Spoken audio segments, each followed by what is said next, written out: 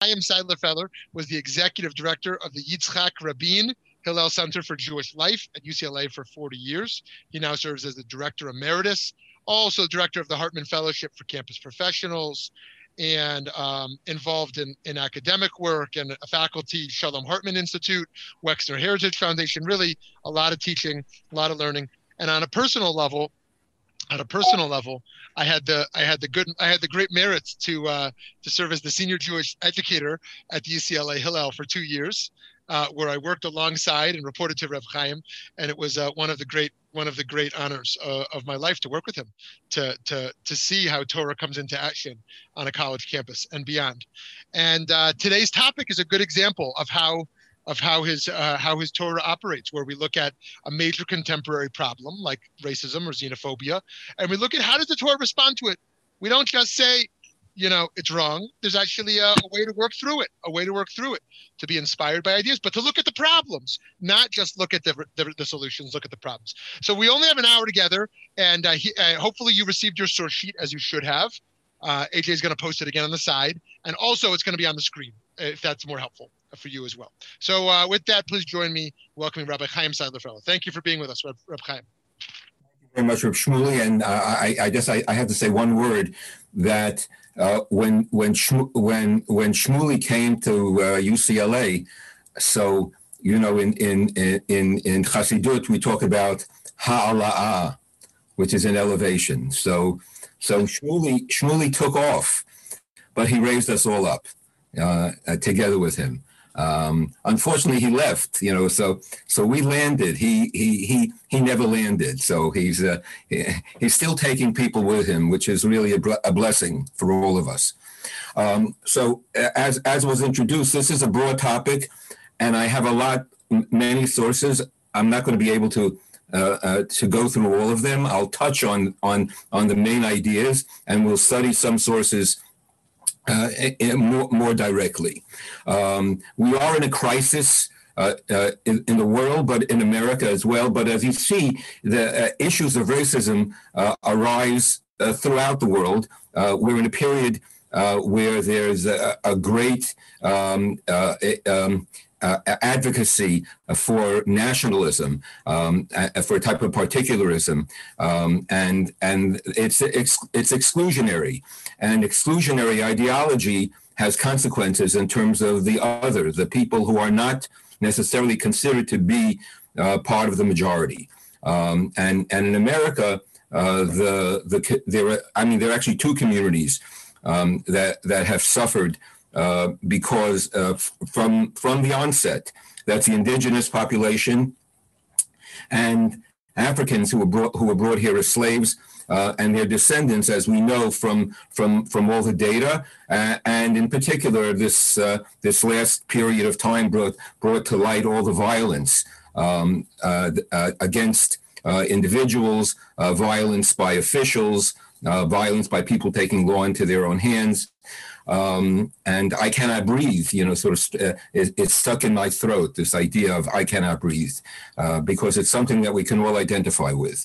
So I feel that it's imperative that we address the issue as a Jewish community. The issue is hanging over us. Do we have any latent or not so latent racism within our own community?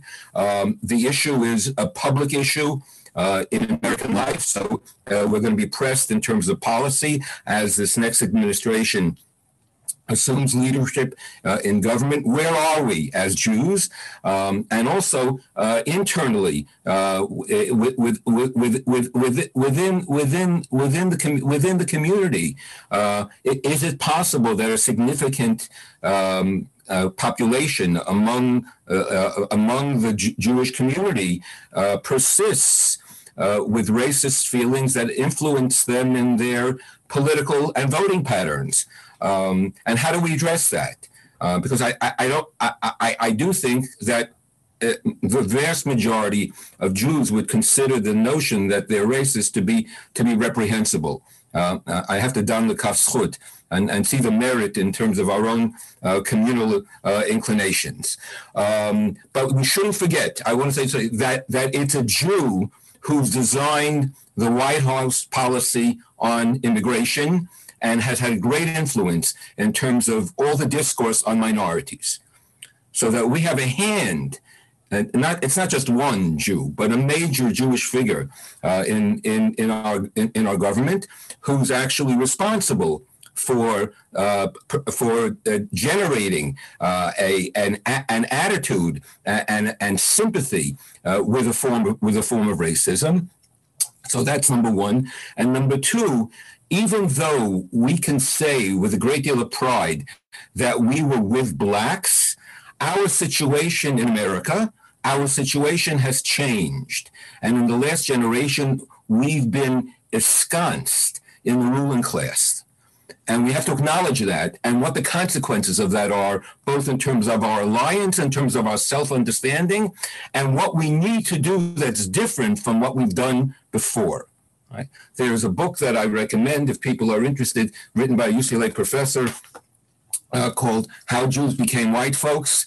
And if you want to look online, Karen Brodkin also has an essay, so you can read a summary of her ideas in an essay. But I think it's important to understand how we've been classified as whites and how we have embraced it. It's not that we've rejected it. There's a degree of assimilation in that, and we felt that we actually have moved forward in that regard. All right, so that's the background. Now, what do I want to do today? So my strategy is to deal with four different issues. We most probably will only be able to get to three. And the first issue is, who is Adam? That's how I advertise the class. Who's included in humanity in this grand category of God's creation? Number two, the prejudice that's emanated from biblical sources utilized by the church and by some Jews to justify the enslavement of blacks, what's called in the common sort of political world and sometimes in the academic world, the Hamitic hypothesis that has to do with Ham. Even though it might be mistaken, and we'll see that, the hypothesis that sees Ham and his son Canaan as cursed, and that's attributed, that allows for an attribution to another one of Ham's children, to Cush. Cush is the Africa, black. So the Cushite type is linked to a curse in this hypothesis, and the Torah then becomes the source of worldwide, of universal prejudice against blacks. Number three, I want to investigate Judaism's attitude towards slavery and basically make an argument, a revisionist argument based on Torah in terms of how we look on slavery. And if we have time, maybe to touch on the question of reparations, or we can save that. I can give you some inkling as to where to go if you want to deal with the question of reparations, and you have it in the sources, and I think you can get to it yourself. All right. Now, my guidance for dealing with these questions is the following assumption, which is that all traditions promote what I would call teachings of contempt and include texts of terror. All traditions.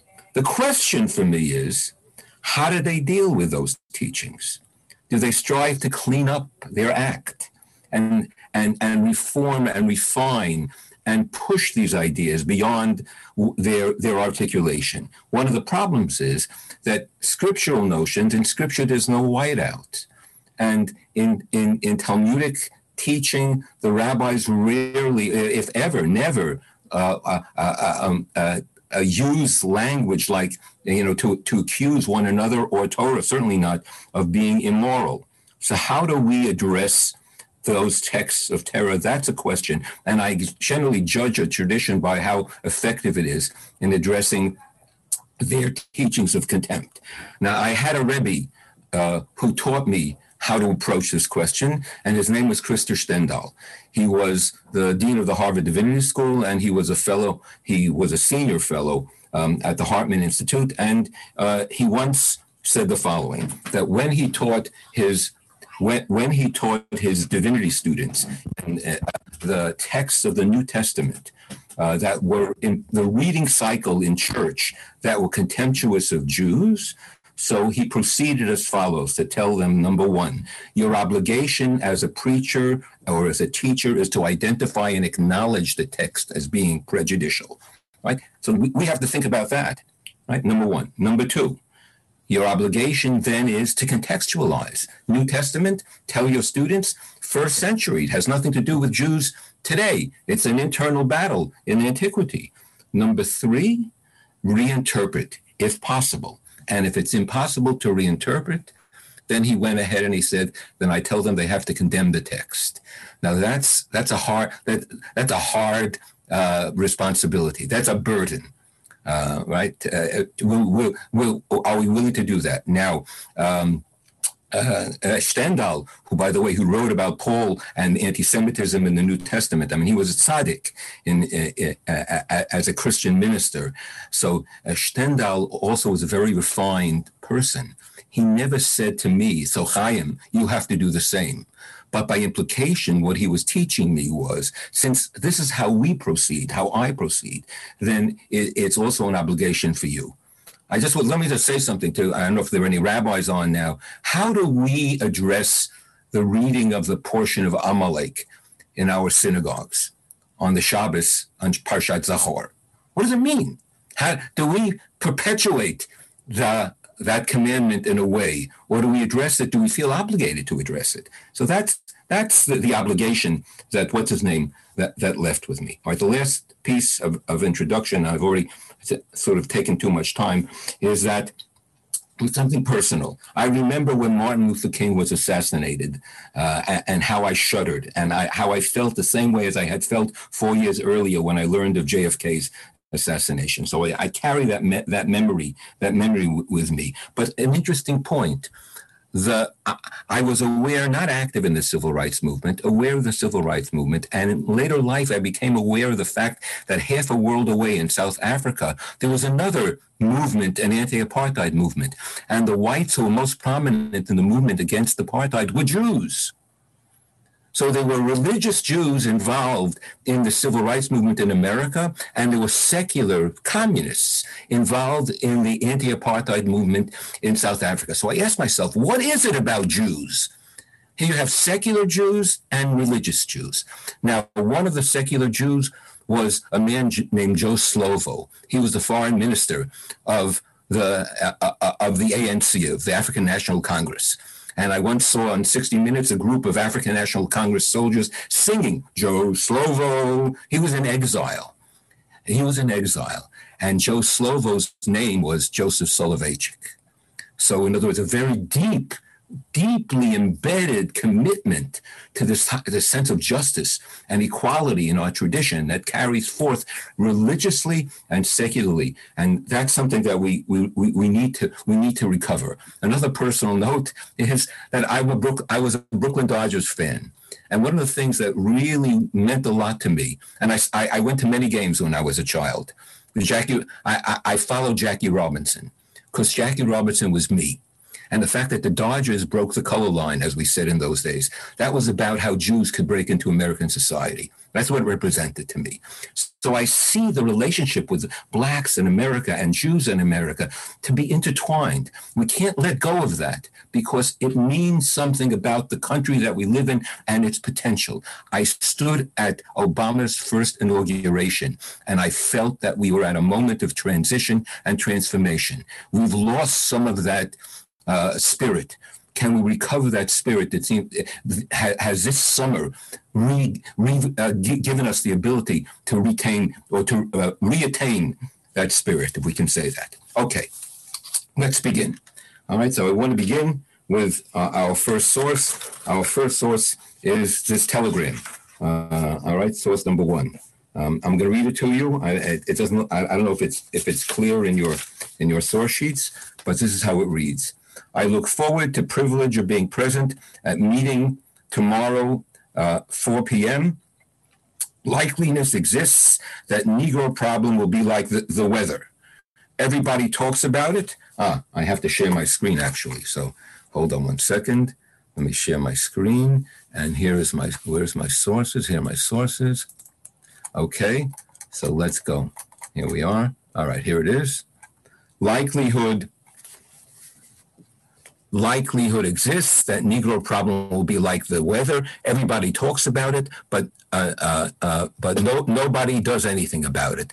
Please demand of religious leaders personal involvement, not just solemn declarations. We forfeit right to worship God as long as we continue to humiliate Negroes. Church synagogues have failed. They must repent. Ask of religious leaders to call for national repentance and personal sacrifice. Let religious leaders donate 1 month's salary to a fund for Negro housing and education. I propose that you, Mr. President, declare a moral emergency. A moral emergency for aid, a moral emergency, a Marshall Plan for aid to Negroes is becoming a necessity. The hour calls for moral grandeur and spiritual audacity. That's the telegram that Abraham Joshua Heschel sent to JFK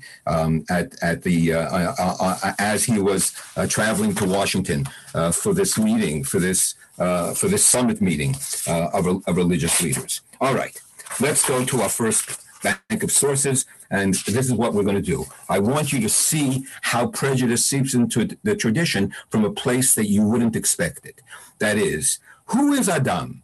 Anybody knows that Adam is every man. It's a universal category. Not so simple. There is a drasha. There is a rabbinic teaching based on a Talmudic statement that excludes everybody but Jews. The teaching is centered on the question of impurity. I'm going to read the sources in English. All right. The verse that's the context is a verse in Numbers.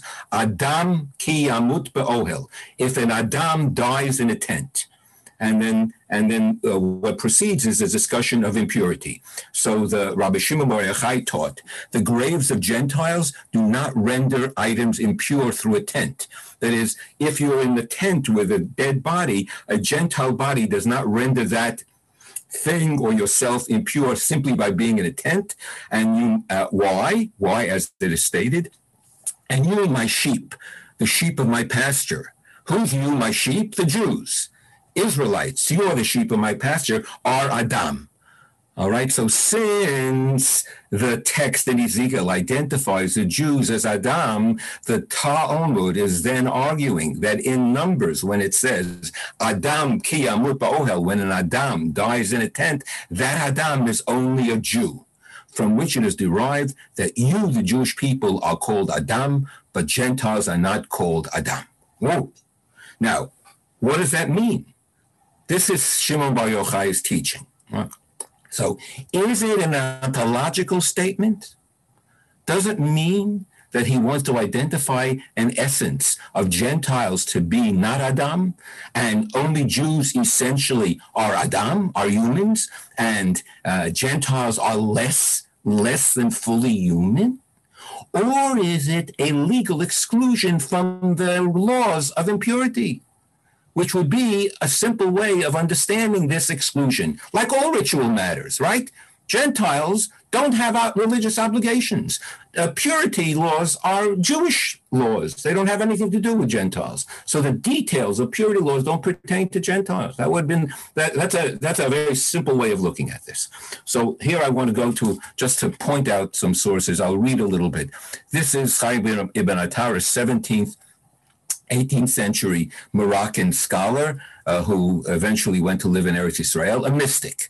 And he writes as follows: the Jewish people have been elevated above other nations in that they have received the Torah, without which the Jews would not be different from any other nation. The wording of our verse then reminds us, this is his comment on Adam, if an Adam dies in a tent, reminds us of the distinction of the Jewish people, and that contact with the dead confers ritual purity on people who have been given the Torah. Lesser spirits yearn to attach themselves, and he goes on. You can read all this. I mean, I'm sorry that I can't. I see that I'm not going to be able to read all of it.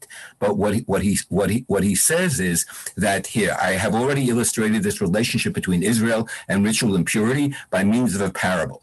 Listen to the parable. Let us assume that we have two containers inside a house, one full of honey, the other full of refuse. If you take both these containers outside, it will be observed that the container full of honey attracts swarms of flies, whereas the number of flies which are attracted to the container full of refuse is insignificant by comparison. I don't know if that's true, but maybe it's true. Okay. Similarly, when a Jew dies, the fact that he was full of holiness when alive, sweet as honey, now attracts all kinds of spiritually negative elements, seeing that the soul has departed from that body. These are the forces of impurity, which always attempt to attach themselves to anything sacred. But Gentiles, right, who are not sweet, who don't have Torah, then they are the forces of impurity don't try to attach to them. Look at the last lines. The body of a dead Gentile confers ritual purity on a Jew only if the Jew touches it, not if he merely shares the same roof over airspace. The only impurity which does cling to the body of a dead Gentile, or et cetera, et cetera. So that's how he concludes. So according to Chaim Ibn Attar, there's something deficient in someone who's not Jewish. They don't have Torah. They don't have the capacity to transcend and to be fully humans, so that their animal instincts override their human instincts. I mean, that's the implication. Now, if you think that's insufficient, and I can't read it all, but you can see the last lines of a Chabad teaching. Schneur Zalman, the founder of the Chabad dynasty, teaches the souls of the nations of the world, the last line here, however, emanate from the other unclean klipot, the shells, which contain no good whatever. Only the Jews who draw the purity of Torah, that refines them and that gives them the capacity to realize their full souls. All right, so we have on the one hand, and I'm going to come back to this point, sources influenced by mysticism that are completely exclusionary and identify the Gentile as being, by definition, essentially deficient as a human being. Right? And these are, by the way, central teachings that we need to confront, and we need to ask ourselves: how does this come into our tradition? How can we even say that? I read the Or HaChaim Hakadosh, the Holy Or HaChaim, whose commentary I love, and I'm repelled by his assertion that Gentiles are somehow less human than Jews, and that's something that he attaches to Jewish teaching. On the other hand, and I'm going to draw a conclusion in a second, but I want you to see this. On the other hand, look at the Rambam. Look how the Rambam addresses the same issue. I'm going to read paragraph 13. He says, the corpse of a Gentile does not impart ritual impurity through ohel, through a tent. This matter was conveyed by the oral tradition. Whoa. Kabbalahu. With regard to the war with Midian, it states all who touch a corpse, but does not mention an ohel. So Maimonides is arguing as follows. There is no explicit mentioning of the rules of tenting in the Torah to transmit impurity. So the whole notion of transmission through ohel is itself just a regular it's an oral tradition that is not explicit, meaning it's a law. It's a law, and a law only. It's a ritual law that pertains to Jews, that's transmitted as a decree. Even though, now the point, of course, is Rambam is very well aware of Shimon Bar Yochai's teaching. So the question anyone studying this Rambam has to ask themselves is, why doesn't he quote Shimon Bar Yochai? Shimon Bar Yochai says explicitly there's an exclusion that someone who's not a Jew is not an Adam. The Rambam couldn't say that someone who's not a Jew is not an Adam. Because everyone was created in God, in the divine image. And everybody has the potential. And we know that also from other Jewish sources.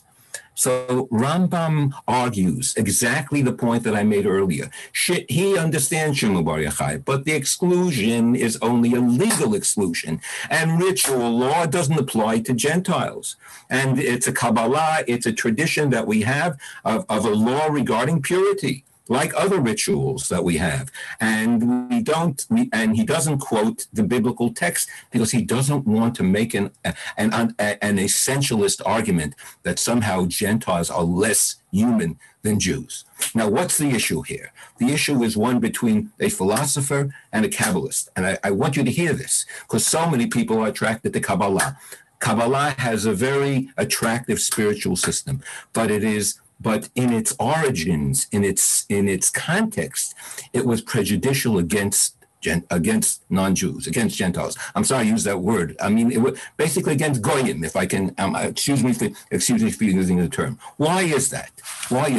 So let's not forget the following, that Kabbalah emerged in Christian Spain in an oppressive context, right? Philosophy emerged in Muslim Spain in an open context, in an inclusive context.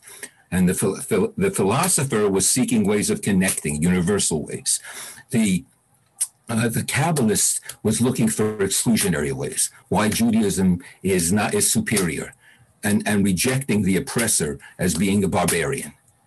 Right. So the consequence of the two worldview of the context and the two worldviews it yielded two different ways of looking upon Gentiles around us. In fact, the Kabbalah engages in a critique of philosophy as being too universal, right, and being assimilationist. Right? The Kabbalah was Jewish.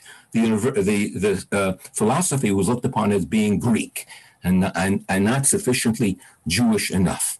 And Kabbalah also identified Knesset Yisrael, the community of Israel, with the Shekhinah. So it makes an essential argument that somehow we are spiritually of a different caliber, of a different essence than anybody else, because our essence is linked directly to the divine. We contain an element of the divine. It's just like Yehuda Halevi when he says, Inyan HaElohi, the Jew contains the matter, a matter of divinity that is somehow inherent to who they are. It's a type of biological argument about Jewish spiritual superiority. If we can speak about biology and spirituality. So we need to be conscious of that at all times and see how that filters into religious teaching. And I must say that Jews are not the only religious community who embrace an exclusionary and discriminatory religious ideology.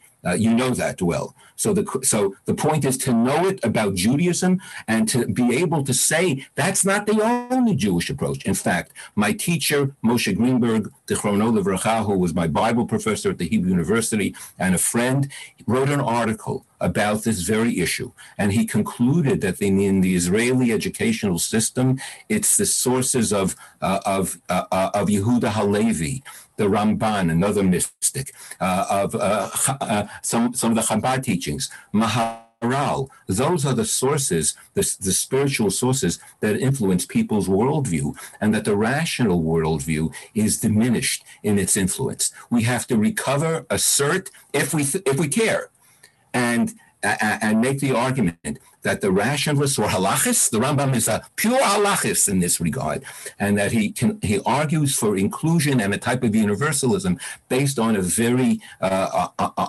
intense form of Judaism, and rejects this type of essentialism. Now, I mean, there are other arguments here that we could scroll through, but I mean, we don't have time. You'll see the argument between Rabbi Akiva and Ben Azai. It's a very interesting argument because Rabbi Akiva taught the notion that everybody learned in Hebrew school. That's a great principle of Torah, to love like your neighbor as yourself. So Ben Azai says, no, the verse that talks about Tselem Elohim is an even greater teaching. Why? Because Ben Azai perhaps understood that it's possible that people will say, Re'acha, your neighbor is only a Jew. So Ben Azai wanted to make an argument that everybody is equal based on everybody was created in the image of God. So that's where we have to go. That's where we have to go in argumentation. This is another source. You'll read it. This is another mystic, Shmuel de Ozida, commenting on a teaching in Pirkei Avot that shouldn't be a problem at all, which says, Chaviv Adam, how does it translate? Beloved is man, for he was created in the image of God. So somehow Shmuel Dozira turns that into Adam here means only Jews. So only Jews are beloved of God. Even though the text itself, I mean, you have to really battle against the text, and you have to be committed to this essentialist position to skewer the text in this way and be able to push it in an exclusionary direction. So there are two more sources that I want to mention before I close this unit. I mean, it's a lot, but I want you to see what a German rabbi writes. A German rabbi in the 18th century, 19th century, writes about Gentiles and about how beloved is Adam. It clearly means everybody, must mean everybody. There's no way to deny it. So then he says as follows. Listen to the end. It's his commentary on the Mishnah on this particular teaching in Pirkei Avot in the Ethics of the Sages. It appears that Israel and the nations each have their own unique virtue. The advantage and virtue of the nations over Israel. Now that's when you hear that, the advantage over Israel, I thought we are over everybody, is that they made themselves who they are as righteous Gentiles by their own free will and by their own abilities. This is certainly a higher level than Israel, who have been pulled up to their ethical, spiritual level by the hair on their heads, by the coercion of God in order to improve them. So Israel ought not credit themselves with a level of their virtue. For whatever perfection God miraculously managed to bring upon in them was because of God's hand and on the merits of their ancestors. So the fact that only Israel in this verse are called human beings is not so much to praise them. It just shows God, who called them human beings, made them who they are. They did not themselves remove the hard outer covering of their heart to reach a higher level of holiness. In other words, according to those who argue that it's only Israel that's referred to, they should know that it's not a virtue, if that's the way they want to make the argument. He rejects that argument.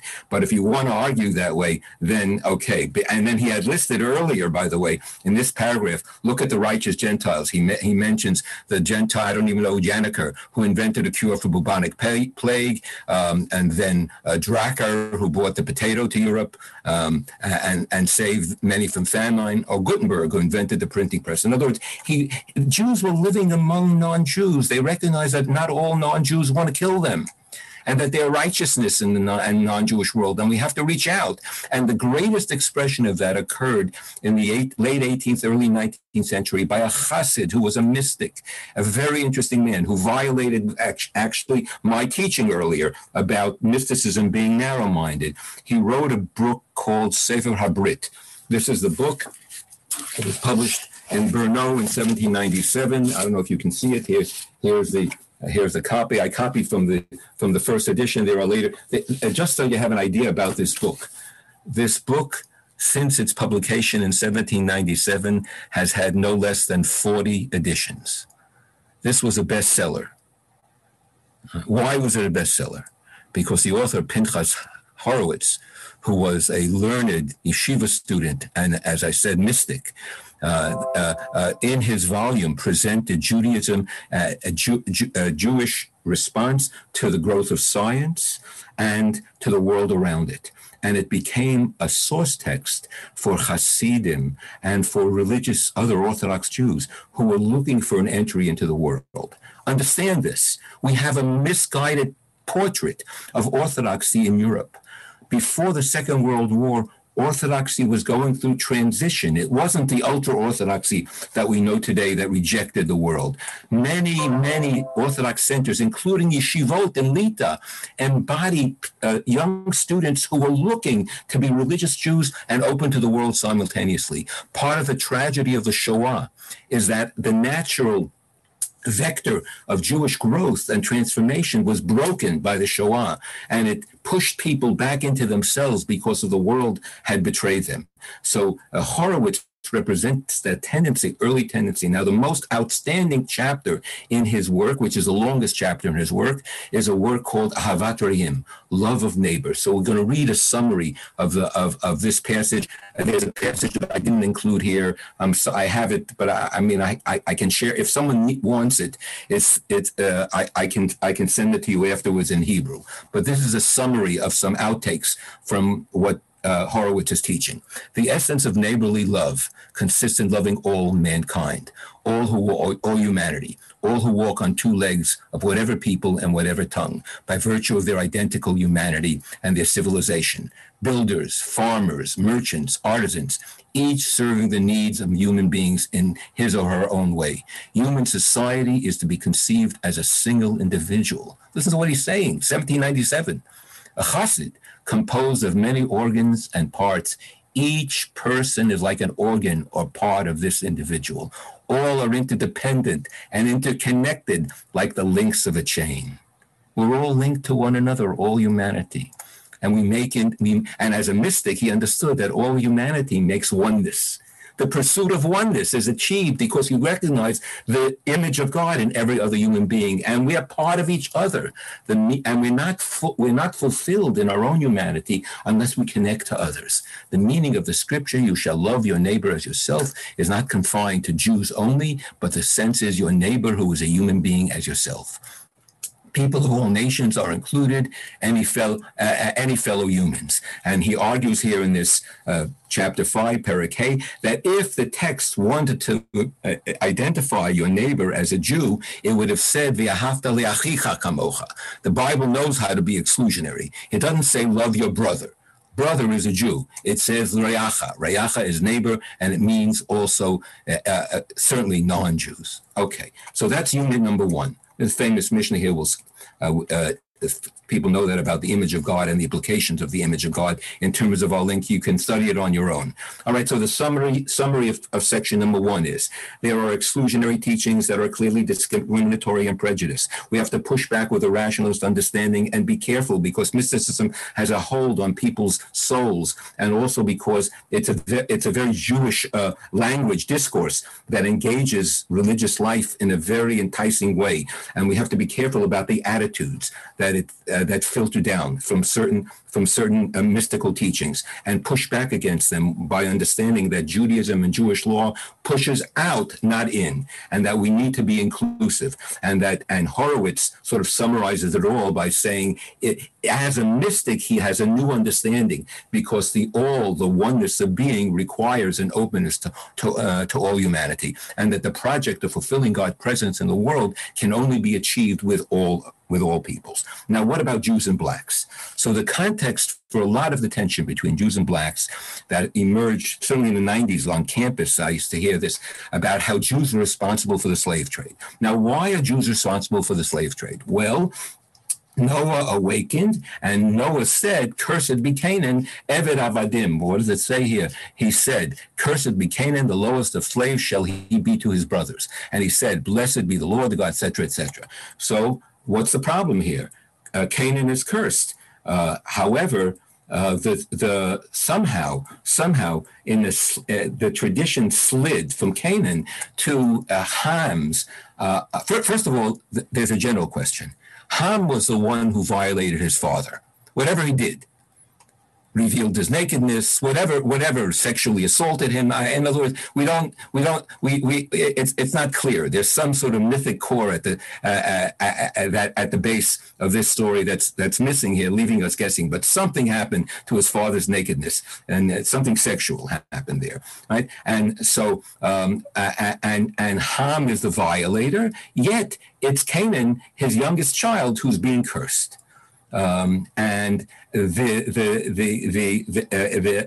extrapolated from that is that it must mean the Cushites, who are another child of Ham, who are black Africans, Ethiopians. Now, where do we see that? We see that here in the Midrash. The Midrash makes this explicit. I can say this, that in the Bible, I don't see any prejudice against people of color at all. In fact, we have a source later on. We're not going to be able to read it. Moses married an Isha Cushit, a black woman. Miriam and Aaron complained about it. God comes to defend Moses. it's clear that not only did Moses do anything bad, but that the Cushite also reflected God's image, and there was not, and Moses was enhancing God's presence. And there's a whole bunch of legends about Moses marrying the queen of Ethiopia and fighting wars when he was in Egypt. I mean, in other words, we have the legends in Sefer HaYashar and about a kingdom that they established, but clearly the Bible in its essence is not discriminatory. Hello, kivnei kushiyim atem, Amos says. You are like the Cushites unto me, says God in the prophecy. So that's not an issue. Somehow in the beginning of the rabbinic period, there begins to emerge a sense of prejudice about blacks. It's not very well represented. It's not, in other words, it doesn't become a movement, but it's there in potential. And here we see it, because Ham had glanced at his naked father in the Midrash, source number 14, his eyes became red. Because he related what he had seen to others with his mouth, his lips became twisted. Because he turned his face away, ignored his father's condition, the hair of his head and beard was singed. And because he neglected to cover his naked father, he went about naked, and his prepuce extended. There's a lot of sexual imagery here, and the sexuality, alluding to sexuality of blacks. It's full of prejudice. This happened to him because the Holy One, blessed be He, exacts retribution measure for measure for what he did to his father. Now, the Midrash asks, why is Canaan cursed? Ham was the one who violated, and it doesn't ask the question, by the way, about Cush. That's not asked, and the Midrash answers, well, because God blessed Noah's 3 sons, so Noah couldn't possibly curse his son Ham, so he had to curse Ham's son Canaan. We're gonna come back to that, and here you have some more information in Bereshit Rabbah, some more material that I think is ripe for our understanding of how the prejudice was transmitted. Now, I need to ask you for your patience for a second, because I have to share another text with you. Or you know what? I'm going to do it Baal Peh. I'll do it by heart. The Ibn Ezra is the key to understanding this text. All right, and he clarifies everything. All right, first of all, he understands something essential about the book of Genesis.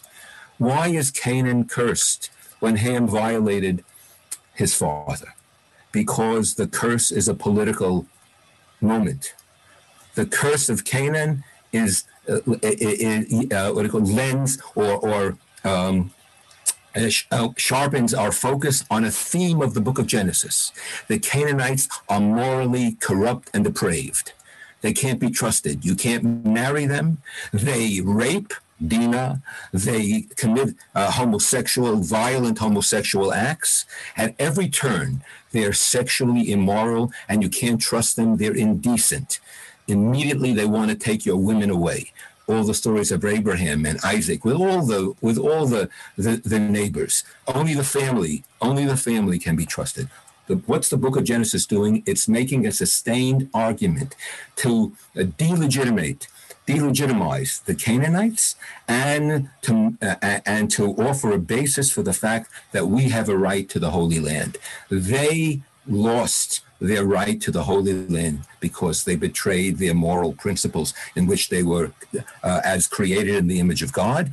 And so that's the purpose. Ibn Ezra recognizes that. That's why Canaan is the one who is being cursed. And he says, he actually says, Canaan is cursed on verse 18. Canaan is cursed and not Cush. So interesting. He seems to be aware of the fact that people are making that argument and associating the curses with Cush, the black African. He also, Ibn Ezra correctly says, that's why, if you look in the text, it's such a good reading. That's why if you look in the text, it says, when Noah awakened, he saw what his youngest child had done. What do you mean youngest child? Ham was not his youngest child. Japheth was his youngest son. But youngest child was an allusion to Beno. Beno meaning Ham, the youngest child of Ham. Ham's youngest child, right? Ham's youngest child, right? That's Canaan. All right, so there is this source that says it's Canaan who violated Noah. He told Ham about it, And Ham is identified by Noah as being guilty, but it's Canaan, and Canaan is cursed.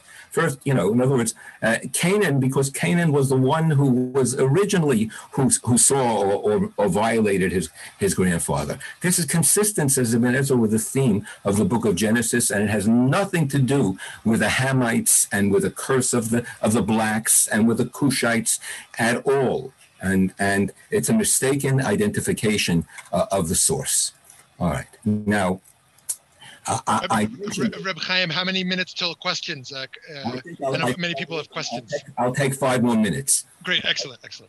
With everybody's kind permission. Obviously, you're only getting a taste of this, and I'm not able to share the screens. So I want to tell you. I have to tell you a few more things. All right. So I don't want to make the argument that we are very righteous, because over the course of time, even though I reject the notion that we embraced enslaving Eved Avadim, the curse of Noah, that justifying the enslavement of the Cushites. Ibn Ezra is right. It means the Canaanites, and as I said, it's a political argument. Now, I don't know about justifying our oppression of Canaanites. That's another issue, but it's not today's political question. But certainly, it doesn't pertain to Cushites, to blacks, to the extent that there are those who point the finger at the Torah and the Bible as a source. And as I'm telling you, the Dutch Reformed Church, for instance, in South Africa, this was a holy text. And in many religious circles to this very day, among Mormons, it was a religious text that blacks are inferior. And you see that God designated them as being inferior, and it justifies their enslavement. All right. Now, so basically what happened, by the way, is that as slavery emerged as a practice, as a business practice, then religious teachers developed a rationale for slavery based on the text, and they used the text in this sort of they weaponized, as we say today, they weaponized the text, which is already there in potential, and they used it to justify acts of slavery. I do want to refer you to an article in the New York Review of Books, I forget the year, by David Bryan Davis that you should read if you're interested, about Jews in the slave trade. Because Jews, for instance, in Suriname, a Dutch colony, owned many slaves, and they supported themselves on slave trade. But in the South, Jews were a really, how should I say, small minority, but we were slave owners. There were Jews who were slave owners, and there were Jews who were slavers, who owned the ships that brought slaves across the ocean. We need to know this. Davis's piece. Davis was a professor, the Sterling Professor of History at Yale. I think he passed away. Later in his life, he converted to Judaism. He wrote the most authoritative book on slavery, and I think that you can trust his analysis. He has a couple of articles about the Bible and slavery and blacks, and about Jews and slavery. And of course, his conclusion is that Jews were not prominent in the slave trade, but it needs to be acknowledged that Jews engaged in the slave trade. Now, one of the places in which we encounter this, and we have to, as I said, acknowledgement. That's what what's his name, Stendhal says. So first of all, if you read Rav Kook, you see how Rav Kook is apologizing for the Torah and its embrace of slavery, and how actually the Torah's notion of slavery is a higher level than what the nation's notion of slavery is.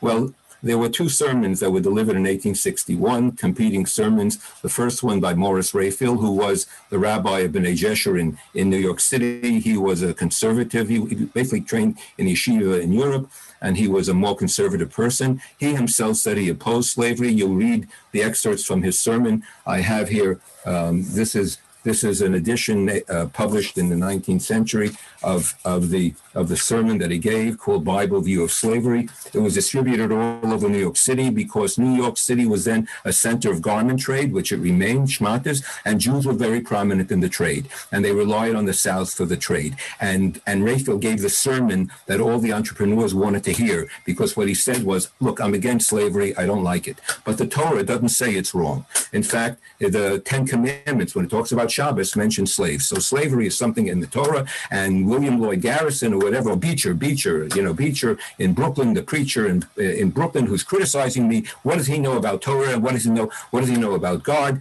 This is Judaism, standing up against him and responding to him. So this was a sermon delivered on one Shabbat. The next Shabbat, David Einhorn, who's a Reform rabbi in Baltimore, and an abolitionist, gives a sermon in which he refutes Raphael, and he says to Raphael, I think you have to see his language because it's key to our understanding, and this will help us summarize. He says, the question exclusively to be decided is whether Scripture merely tolerates this institution as an evil, not to be disregarded, and therefore infuses in its legislation a mild spirit gradually to lead to its dissolution. The argument is as follows. Einhorn understands Torah better than Raphael, better than yeshiva-trained rabbi, because he says Torah includes its own capacity for revision. That's what's great about Torah. The Torah revives its understanding of slavery. We'll see that in a moment. Or whether it favors, approves of, and justifies and sanctions it in its moral aspect. How could Jews, he said, who were freed from slavery in Egypt, justify enslaving another people? Einhorn was run out of town 2 weeks after he delivered this and had to run for his life because his congregants and the city of Baltimore were up in arms against him because of his argument against slavery. And Jews were on both sides of the question. So let me just conclude with the following. All right, because I don't have time to go through it. I want to continue Einhorn's argument. What's Einhorn's argument? We'll see it here. The first commandment in the Ten Commandments. I am the Lord your God who took you out of the land of Egypt, the house of bondage. Okay, I'm going to make 3 points here to conclude. One is, why is it that the Torah says, I am the Lord your God who took you out of the land of Egypt, the house of bondage? It could have said, I am the Lord your God who took you out of the land of Egypt. Enough. We know Egypt is a house of bondage because it wants to teach us, Beit Avadim, God is the redeemer of slaves. Who is God? God frees slaves. And I learned from my teacher, Rabbi Soloveitchik, that there's no statement in the Torah that doesn't have some imperative, some normative value. What's the normative value of this statement? The statement is, just like God is the redeemer of slaves, so too must we be redeemers of slaves. So therefore, the Torah legislates freedom for slaves if you knock out a tooth. No other tradition in the ancient Near East had such legislation. If a slave runs away, you have to return him to you can't return him to his owner. He has to be left to be free. That the Civil War was fought over that principle about runaway slaves. That's in Deuteronomy. A Lo Taskir shall not turn over a slave to his master. And I quoted the Rambam, but I want you to see, to me, what it seems to me is the crowning glory. There are two other aspects. One is the Shabbos commandment in Deuteronomy. The Ten Commandments are repeated, except that in Deuteronomy, the reason for Shabbos is not creation, but the Exodus. So Shabbos is linked to freedom. So the essential nature of Shabbos itself means freedom. And that why is Shabbos so significant for freedom? Because of the phrase that's added in Deuteronomy. It doesn't appear in Exodus. Leman yanuach avdecha v'amatcha kamocha, so that your male and female slave may rest as you do. They're like you. They're human beings. And as I say to people, once your slave rests as you do, it's a different ball game. They're no longer slaves. This is the undoing of slavery gradually. The reason, and I have other sources I can argue, the reason that we were taken to Egypt was to indelibly impress upon us our need to be redeemers of slaves, because the world doesn't know that. It doesn't know it today. It doesn't know it today. That is slavery. There are 20 million slaves in the world, at least today, and we don't know that slavery is anti-human, and somehow our revolutionary role, we sort of were given this gift to bring to the world the message, free the slaves. So we have to stand up for these principles, and which can go much further, of course, but now is the time for us to take a stand. I'm going to stop here and take some questions. Please. Okay, beautiful, Reb Chaim. So much history, as much passion as there is clarity. and so much to discuss here. So what I'd like to do actually is hear from a bunch of folks at once. Then maybe you'll just have a closing response to whatever you want to respond. Okay. And normally we stop right at the hour, but there's so much content here, and there's so many questions still to wrestle with that you obviously feel free to sign off whenever you want. It's not like walking out of a room, so you can sign off whenever you want. But we'll extend the time a little bit.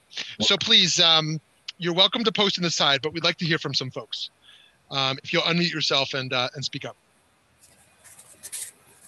Let's move to gallery view, please.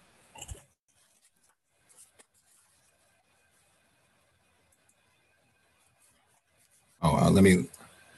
Okay. Yeah. Whoever. Okay. Who wants to? I know a number of you said you had questions in comment. Yes, please. You have to unmute yourself and ask a question. Okay. So my question is there some inherent morality in Judaism that makes us want to do good? Okay. Okay. Okay, someone else? Oh, Rabbi Almug left already. I know he had something. Rabbi Yitzchak, did you say you had something?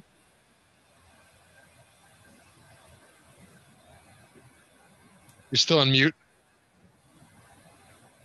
There he is. Gave me a hard time unmuting, unfortunately. I had two things. First of all, I wanted to ask a technical question that I noticed in one of the first. Speak clearly, please. I don't hear you clearly. One of the first sources that you quoted, Rav Chaim, said it talked about an Oved Avodah Zorah, like in that first of Shimon Bar Yochai, and you immediately included all goyim. So I wasn't sure whether that's part of a censorship thing, and you were just ignoring the censorship, or there's an issue there. And maybe that whole thing was only talking about idol worshippers, which would change the nature of the problem and also narrow it down to a great deal. Okay, you know what? It's a good point, but remember that Shimon Bar Yochai saw the world around him as being a world of idolaters. The Romans were idolaters. In other words, I think aside from Jews, he didn't see the world as clean from idolatry. We were supposed to take a series of questions. Just 1 second, Rabbi Yitzchak. Is there anybody else, Shmuley, whose question you want to take before I answer? Yeah. There's a few others. I see Cheryl. Cheryl, do you want to speak out yours, or do you want me to read yours? Go ahead and read it. Okay, so Cheryl writes, we live in a time when more than 50% of marriages are intermarriages. We're confronted by the tradition of not permitting non-Jews to be buried in a Jewish cemetery. As traditional Jews, how do we address this challenge? I guess this has to go back to the purity issues you were relating to as well. Okay, anyone else? Don't be shy. I have another question, if I may. Great, yeah, please do. Yeah, great. Reb Chaim quoted, I think it was his Rebbe, or a professor, Stendal. Stendal. I called him my Rebbe, Christer Stendal. Right, and he identified extremely strongly with his first two strategies. He first identified the immoral problem, then contextualize it, which those two things I think are crucial and critical and fantastic. And the next two, I had a bit of trouble with he says, and then reinterpret. Well, I think there are other strategies that one could take, and if that doesn't work, then to condemn.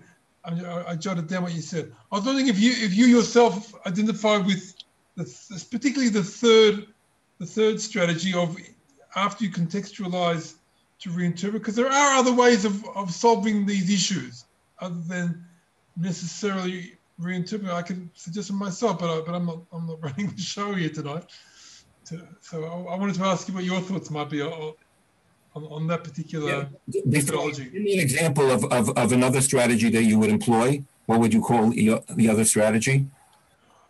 Well, my own personal tendency in situations like that, once you've contextualized it, so you can usually find the value there which has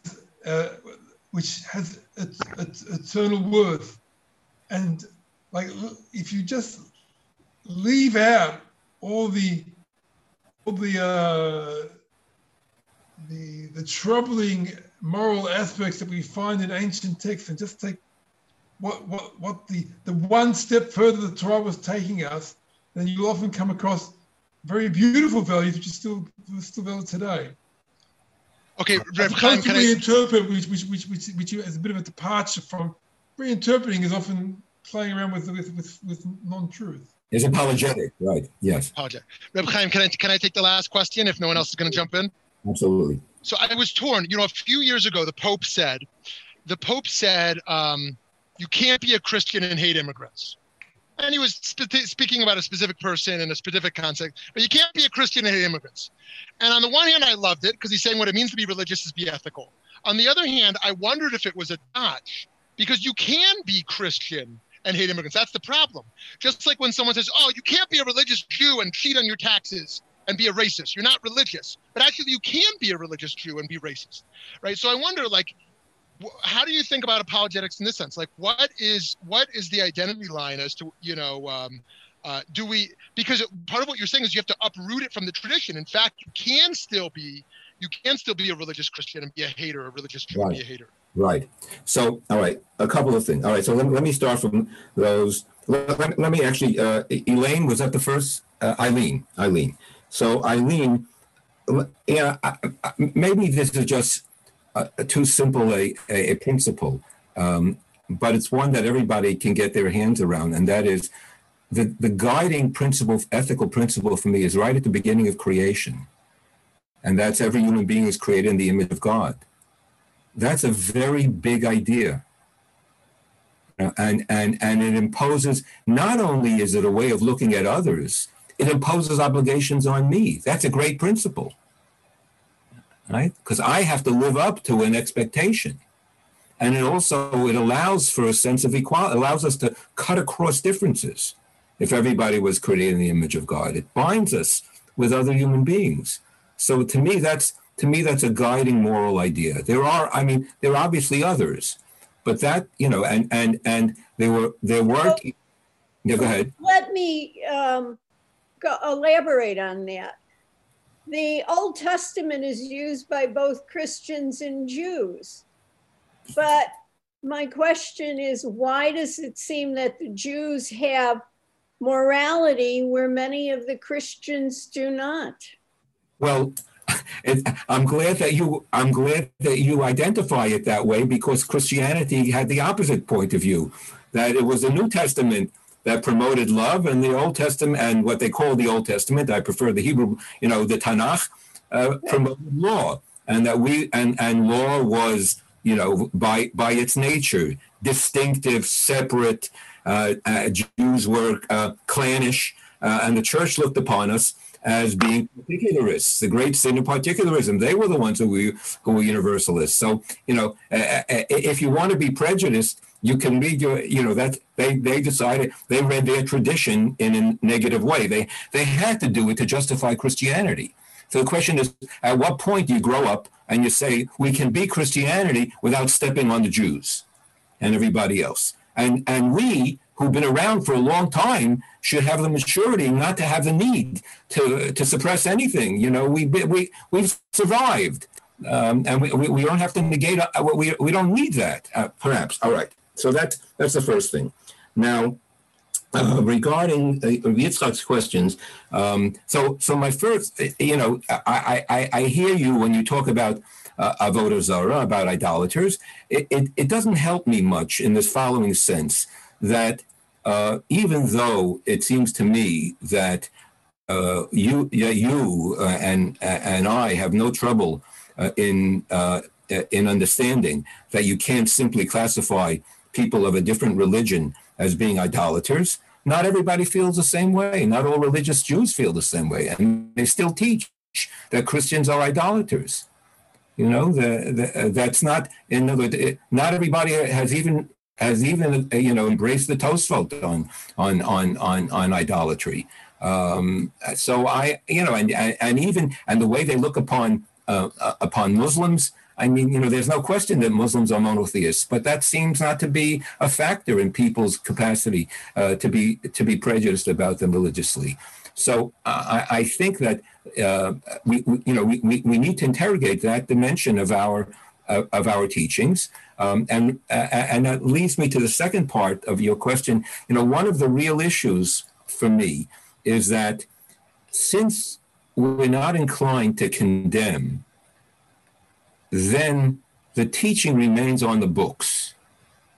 And whether it's your approach which tries to find something nice in the essence of the teaching, or what I said, which is reinterpretation, and I wouldn't reject your approach. I mean, reinterpretation is one strategy. It's not the only strategy. I was quoting Stendhal.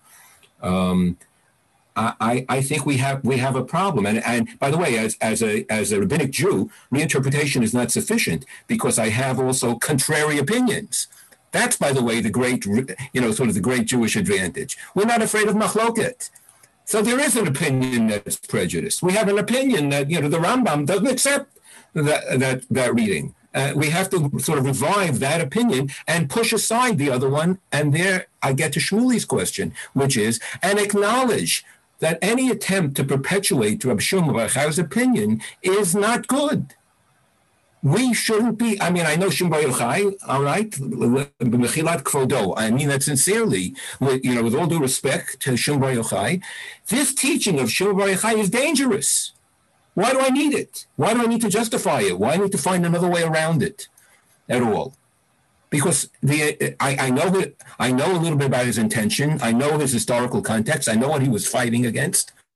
And maybe he would, he somehow was justified in his opinion. But we have other opinions. That's what's so great about Judaism, and we ought to come forward with that other. And we need Shmuley to own the prejudicial teachings in our tradition. Christianity can be prejudicial, and Judaism can be prejudicial, and we need to condemn that because not everybody is as sensitive a human being as some of us are who are on this call and embrace a more militant form of their religiosity and use their religion as a way of asserting their beliefs. How do we respond to them? How do we reject their opinion? How do we convince people that their opinions are wrong? Meir Kahana drew on sources. People didn't take him seriously. We didn't mount an attack against his teaching and demonstrate that there is an alternative way of reading the tradition in a way that's inclusive. Before Meir Kahana, I have to tell you, I was raised in a modern Orthodox Zionist home. Nobody asked the question about how Judaism and democracy were compatible. Not that it wasn't a question, but we understood it's something we could address. And we never said it was a contradiction. Kahana got up and said it was a contradiction. Now that's universally accepted, that there's a contradiction between democracy and Judaism. How could that? How did we let it happen? Because in my day, there wasn't sufficient. There weren't no Chovevei students, and there weren't people who had a mind who knew that they could fight against it. And we need to fight against it by saying that's wrong, it's prejudiced, and it's racist. And that Judaism is not racism. We can't allow Shmuel's right. We can't allow the racist dimensions of Judaism to gain legitimacy. We have to argue against them strenuously because it pops up all the time. That's the danger in our tradition. And people can draw on Torah to justify, and they'll continue to do so unless we're vigilant in our response. All right. I mean, I think we're over time. Let me conclude. I read an essay by a South African Jew and he concluded his little essay the following way. He said, "This moment and this choice remind me of the words of Otto Fugard, the white South African playwright, from his 1989 play, My Children, My Africa. The clocks are ticking, my friends. History has got a strict timetable. If we're not careful, we might be remembered as the country who arrived too late." That's Fugard. So the author here writes, his name is Robert Bank, "The historic moment takes me back to our family conversations in Cape Town in the 1960s and 70s about the choices Jews face when others must fight for justice. Time moves fast. This is a time for us to do and act. Let's remember that we are what we do, not only what we say." We start with Heschel. We're going to have a good conversation. We're going to talk about this, but we got to do something, says Heschel. And we end with Robert Bank. We have teachings, but then now what are we going to do to transform America and to interpret our vision in such a way that we can include others in the community that we try to build together? Thank you, and hope to see you again. להתראות. Thank you, Rabbi Chaim Sadler-Feller. Thank you all for joining us. Tomorrow at 1 o'clock, we have two options. We have a class for members on gratitude, preparing for Thanksgiving, and a class at 1 o'clock also on farm workers, Jews working in the farm worker field. Thank you for joining, and let's continue to fight racism in the name of Judaism. Have a great day.